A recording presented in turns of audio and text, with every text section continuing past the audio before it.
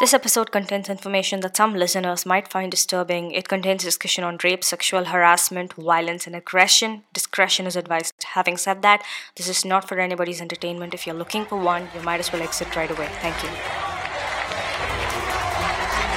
India is discussing what is the right punishment for rape.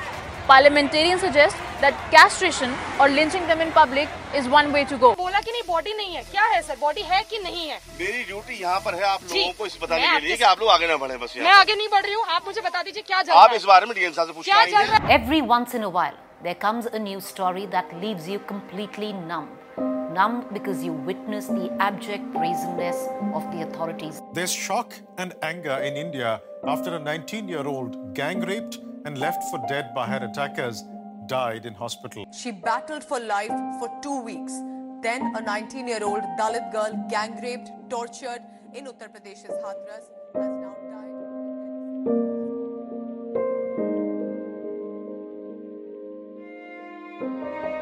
India is called the rape capital of the world. The rape capital. Not the economic, educational, welfare, cultural. You and I, we think we understand India and that we understand the social issues that plague the nation and talk about universal income and free education. We think our leaders and their political leaning is the problem. That maybe if we had liberals for leaders, maybe if they were feminists, maybe if they cared about the cultural constraints and progress, things might be better. But let's try to flip this notion on its head. What if our leaders and netas perfectly know what India wants? It's clear from the voting patterns, the following on social media, and from our political affiliations what the majority of the country wants, what we feel comfortable with. To make things interesting, we have leaders with criminal records dictate governance, leaders who make problematic statements, people who do not understand deep-rooted cultural problems, and people who romanticize misogyny as members of the national political parties and as heads of states. Well, it seems to be working so far. Forget politicians. Look at us. We elect problematic misogynistic leaders because we're okay with this. In fact, our acceptance of this culture can be inferred from what we consume every day. The movies we watch, the music tracks that are obviously problematic, but we still jam along with because they're catchy, and the jokes we laugh at. I mean, this in itself is a celebration of toxic culture. We just look at how things are wrapped and we hardly ever see what is inside the package. So it gives no room for any of us to think what could be problematic about it. So maybe yes, maybe they do know what we want. I mean, our silence in terms of not standing up against issues like this, or letting leaders who do not understand gender and caste dynamics or any important issues win, for that matter, is taken for acceptance. So it is the same cycle. We're fed with meaningless, problematic content for entertainment, and we will continue to have criminals for leaders. And it will continue until we do something about it. Because in India, you say it is always what or who holds popular approval. It is always what is profit generating. It is always what content or what person can elicit a certain kind of reaction from the majority of the Indians. Only those will sell. So the important issues hardly ever surface. They surface when perhaps there is an added element of controversy attached to it that would stir public attention, not more. I mean, just look at how the Indian media covered Sushant Singh's suicide. That could have been an opportunity to really examine so many issues that India is plagued with. But thanks to the Indian media's focus on Riya Chakrabarti, the entire nation would soon forget about mental health issues and move on. Another example is, do you remember how the rape threat issued by Shubham Mishra to the female comedian a couple months ago was covered?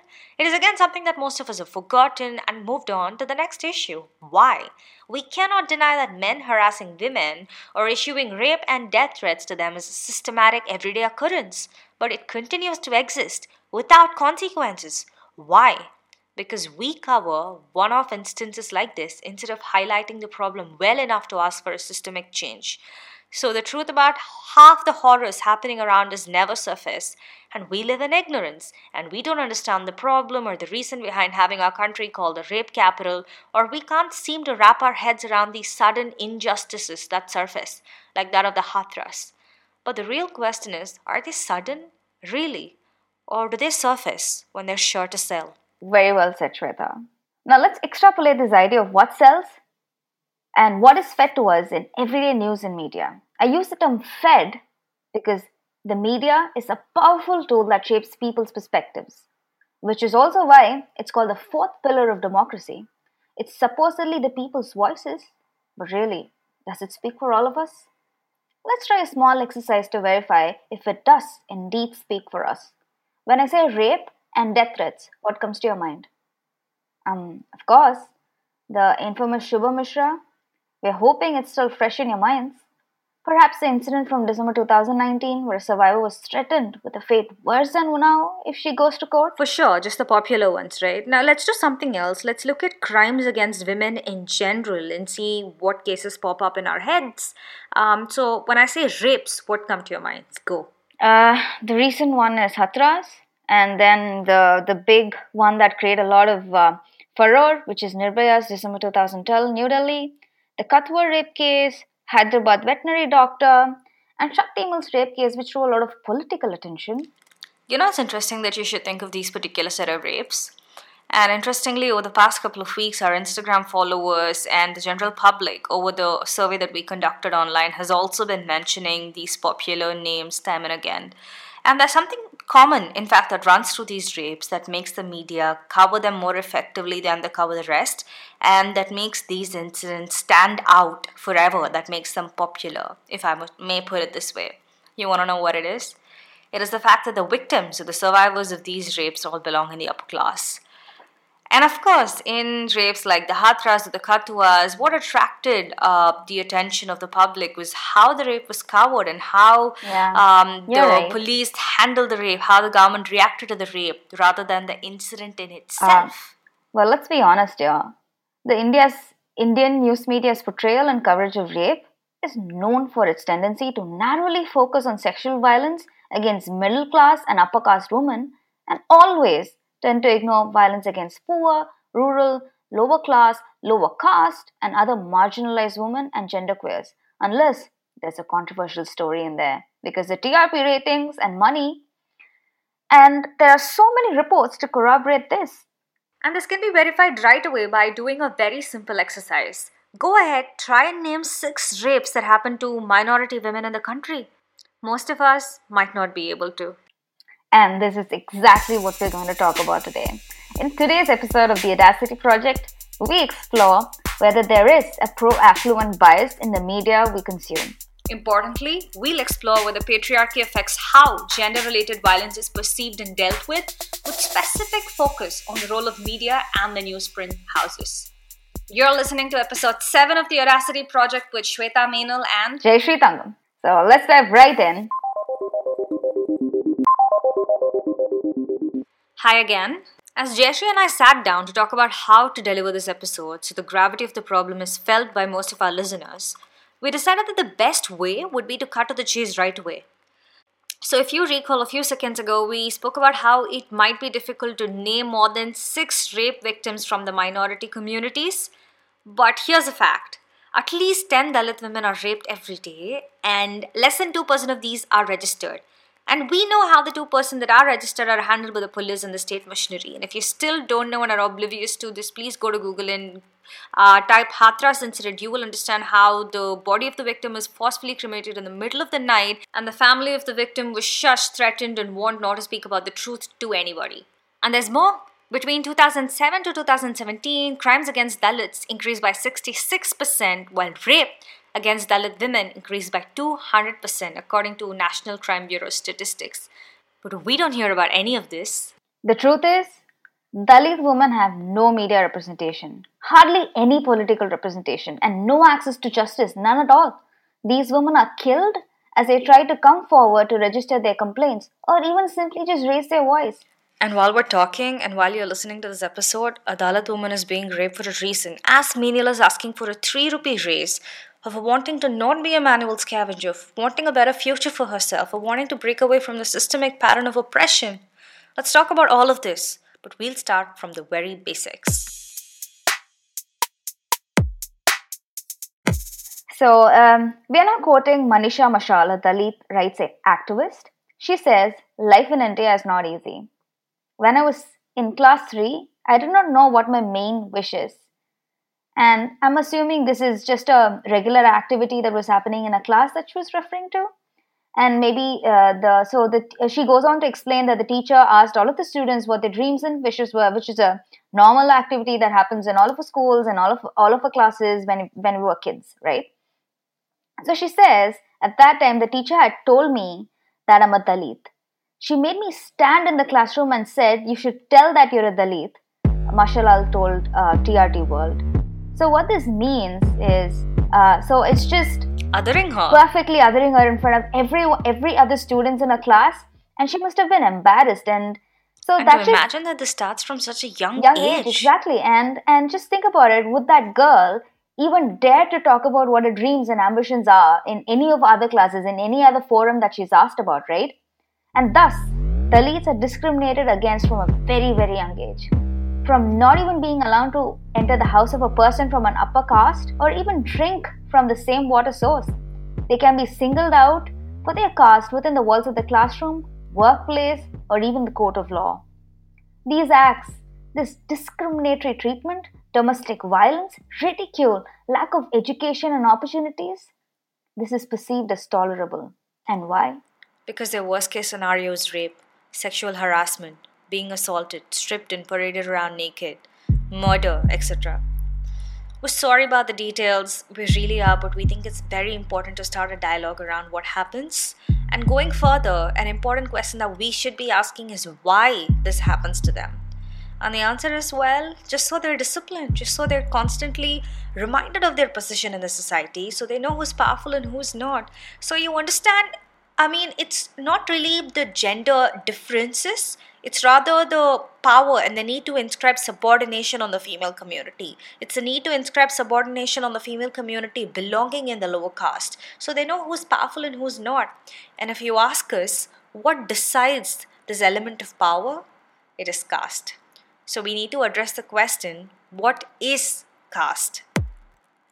So, castes are labels of society or social identity stamped onto someone the moment they're born in India. In India, it's a reflection of one's honor and purity. If you think about it, it is really a brilliant euphemism denoting the relationship between the oppressor and the oppressed.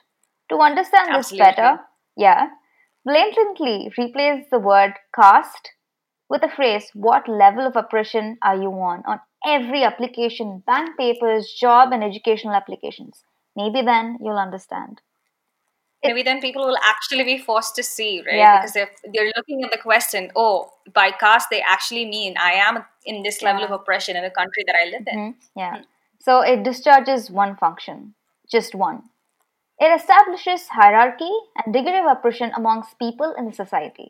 This hierarchy would determine every aspect of your life: the quality of your education, the opportunities that life presents you with, the treatment you receive at schools and universities, at workplaces, in streets, and even again by the court of law. Now, factor in your class and your gender to this hierarchy, it becomes worse. If you remember the pyramid we discussed in the first episode, we broke down hierarchy of how a mixture of class and caste fares for the Indians. Today, we will add gender to the pyramid and discuss what life looks like for the lower caste, lower class, minority women, and genderqueers. We're going to start with the fact that that's perceived to be common knowledge but has been brushed under the carpet for a very long time. Manual scavenging.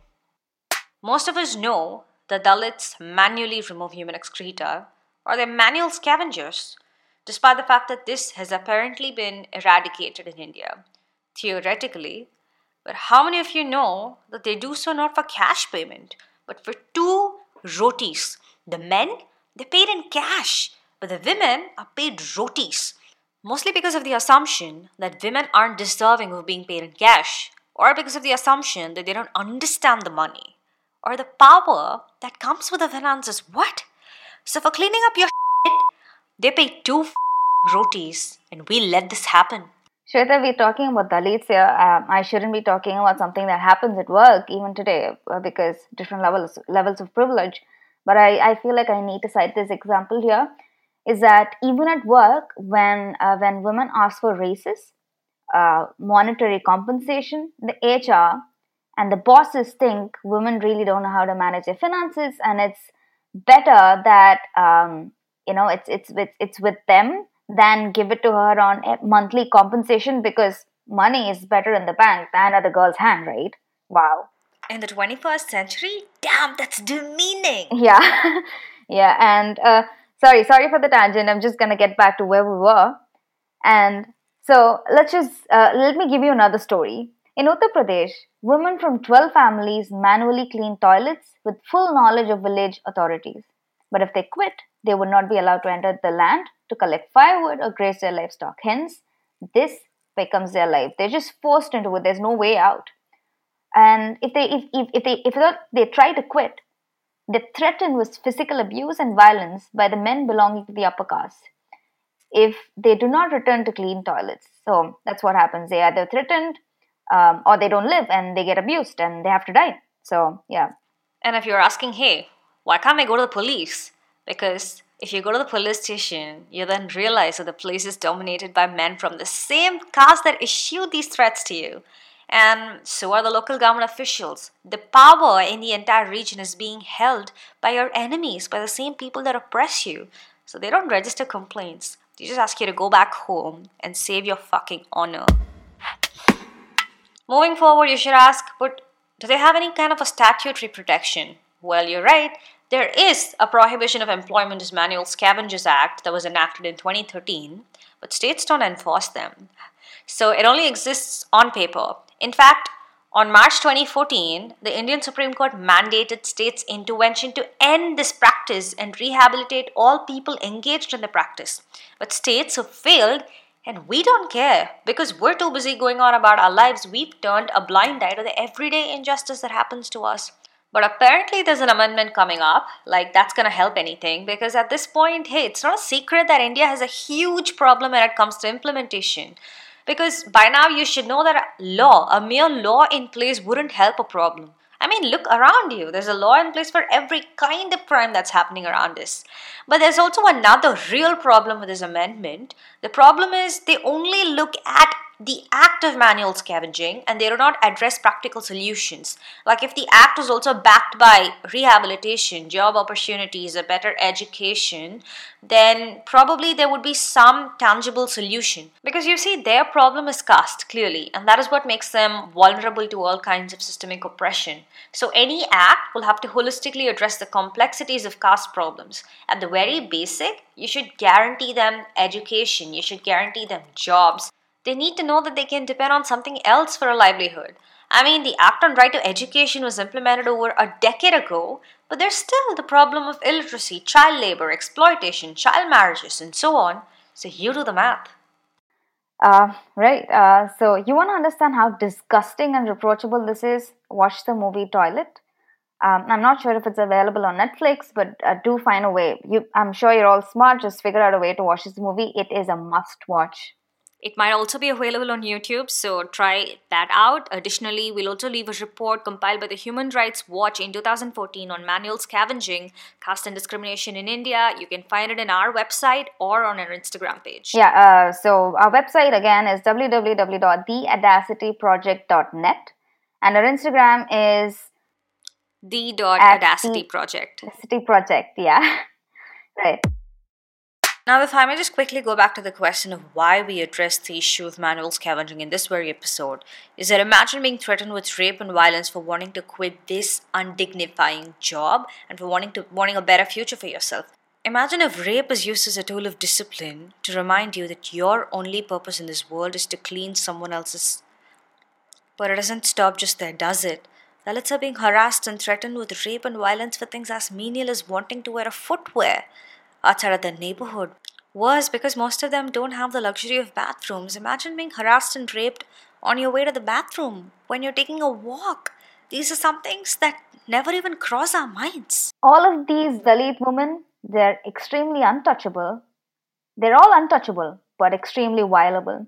Men don't shy away to touch them, to rape them, but they're not allowed to sit in the same room, drink from the same source of water. Disgusting. Really, really disgusting. But we don't just hear about any of this on everyday basis. Look at all the news that you get. These are not about these women or their status because caste-based discrimination is supposed to be illegal. So there it goes. Here's what Sujata Gidla, an Indian American author who holds a master's degree in physics and worked at the Indian Institute of Technology, Madras, on a project funded by the Indian Space Research Organization, has to say about caste based discrimination in India. If you are college educated, from college educated parents, how can you be an untouchable? The untouchability, it doesn't have to do with your education or your skills or anything. It's by birth. It's inherited from your family, and it won't go away until you die. You were born into untouchability and you die in untouchability. If you're someone who still thinks that caste oppression is a thing of the past or that it's been done with in India, then we strictly recommend that you read the book Ants Among Elephants, An Untouchable Family and the Making of Modern India by Sujata Gidla, which is an extremely powerful book by the author that discusses the kind of oppression that she was put through in her life only because of her caste identity. And she talks about the kind of damage that internalizing this caste identity can do to one. And more importantly, in a recent interview where she talks about how her life changed after she moved to America, she describes this one particular incident, a date she went on with her boyfriend, where he reached out to take a bite of her food and she just stopped him as a reflex reaction to tell him that, hey, I've touched the food, so you can't touch it. I'm an untouchable. And that goes on to show the kind of damage that living in a society that internalizes and normalizes this caste system can do to one. So, in a way, you grow up to feel that the kind of discrimination, the harassment, the rape and murder threats that you take on from all facets, all sides of the society is something that you deserve. And this caste identity is something that you probably deserve, because if enough people are dismissing it as normal, then perhaps you deserve it. Now translate this system of normalized oppression onto sexual violences against them. It's your apathy that you think is inconsequential that really paves way for bigger crimes to happen. And we still don't react the way we should. And you know what? The truth is, even if some of us hear about these cases on news, read about it on papers, our reaction isn't really much. It is shock initially for a second or two, and then we instantly turn over to the next page, because by now we understand that this is the institutional reality for the underprivileged. The irony is we admit that this is systematic, we admit that it's brutal, but by calling this a systematic violence, we say, oh yes, that is how life is for these women. What can we do? Yeah, by doing this, we selectively condone certain kind of violence. Because us, on the other side, with the privilege to read newspapers, hear news, and express our sympathies and opinions, we do not relate to it. You know, at a certain level, to a certain extent, we feel that the danger is not near to us, it's not imminent, or it's not immediate to us. And hence, we do not react as much as we do when we read stories of a middle or upper class woman, working woman, being raped. Because in these cases, it's one of us. And that threatens us instantly. Now, that is horrifying. It needs call for an action. Then it sinks in that just like how that upper class woman was raped, we could be violated too. It sinks in, it could be any of us on that bus, or it could be any of us stranded on the road with a flat tire. And it could happen to any of us sometime, and that we need to do something about it. But this rage, the candlelight marches, the protests calling to amend laws and for stricter protection, calling for change in the system, hardly happens when we hear news about Dalit woman, Kashmiri woman, Muslim woman, genderqueer. In fact, there has hardly ever been any stories about some of these minority women on the mainstream media. That's right. Because we feel that to a certain extent the danger is not near or immediate, and we don't react as much, right? In fact, most rapes covered by the media, starting from Nirbhaya to the Hyderabad incident where the doctor was brutally burnt after she was raped, they belong in the middle class and upwards from there, or at least weren't Dalits or tribals, as we call them. In fact, Nirbhaya was reportedly one amongst the 68 victims that night. And that particular incident attracted media's attention because she was a physiotherapy intern in urban India who went home that night after catching an English movie with a male friend from an upper caste male friend. And by pointing this fact out, I'm not trying to condemn the kind of uproar and the coverage that particular rape received, but I'm just saying that the December 2012 incident was not the first ever Nirbhaya that the country lost to rape and brutal violence.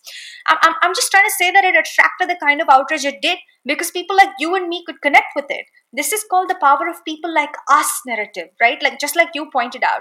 By this I mean soon there was oh god, Nirbhaya could have been one of us. Like you said, it could have been you or me on the bus that night, right? And then Absolutely, yeah. and then we feel that the danger is immediate. We need to act. We need to do something. I mean, for sure, the recent incident, it attracted more attention too.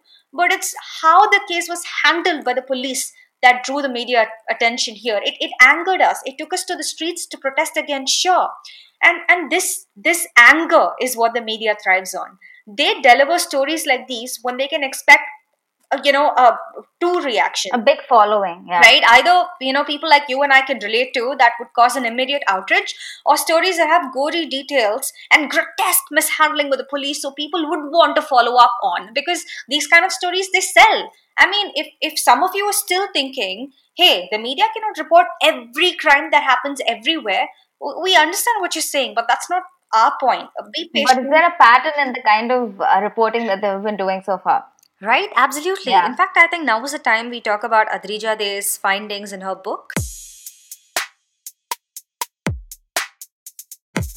Adrija Dey, in her book Nirbhaya, New Media and Digital Gender Activism, reports that on 17 December 2012, when Nirbhaya's case was reported, there were also 2 other articles covering rapes in south of India.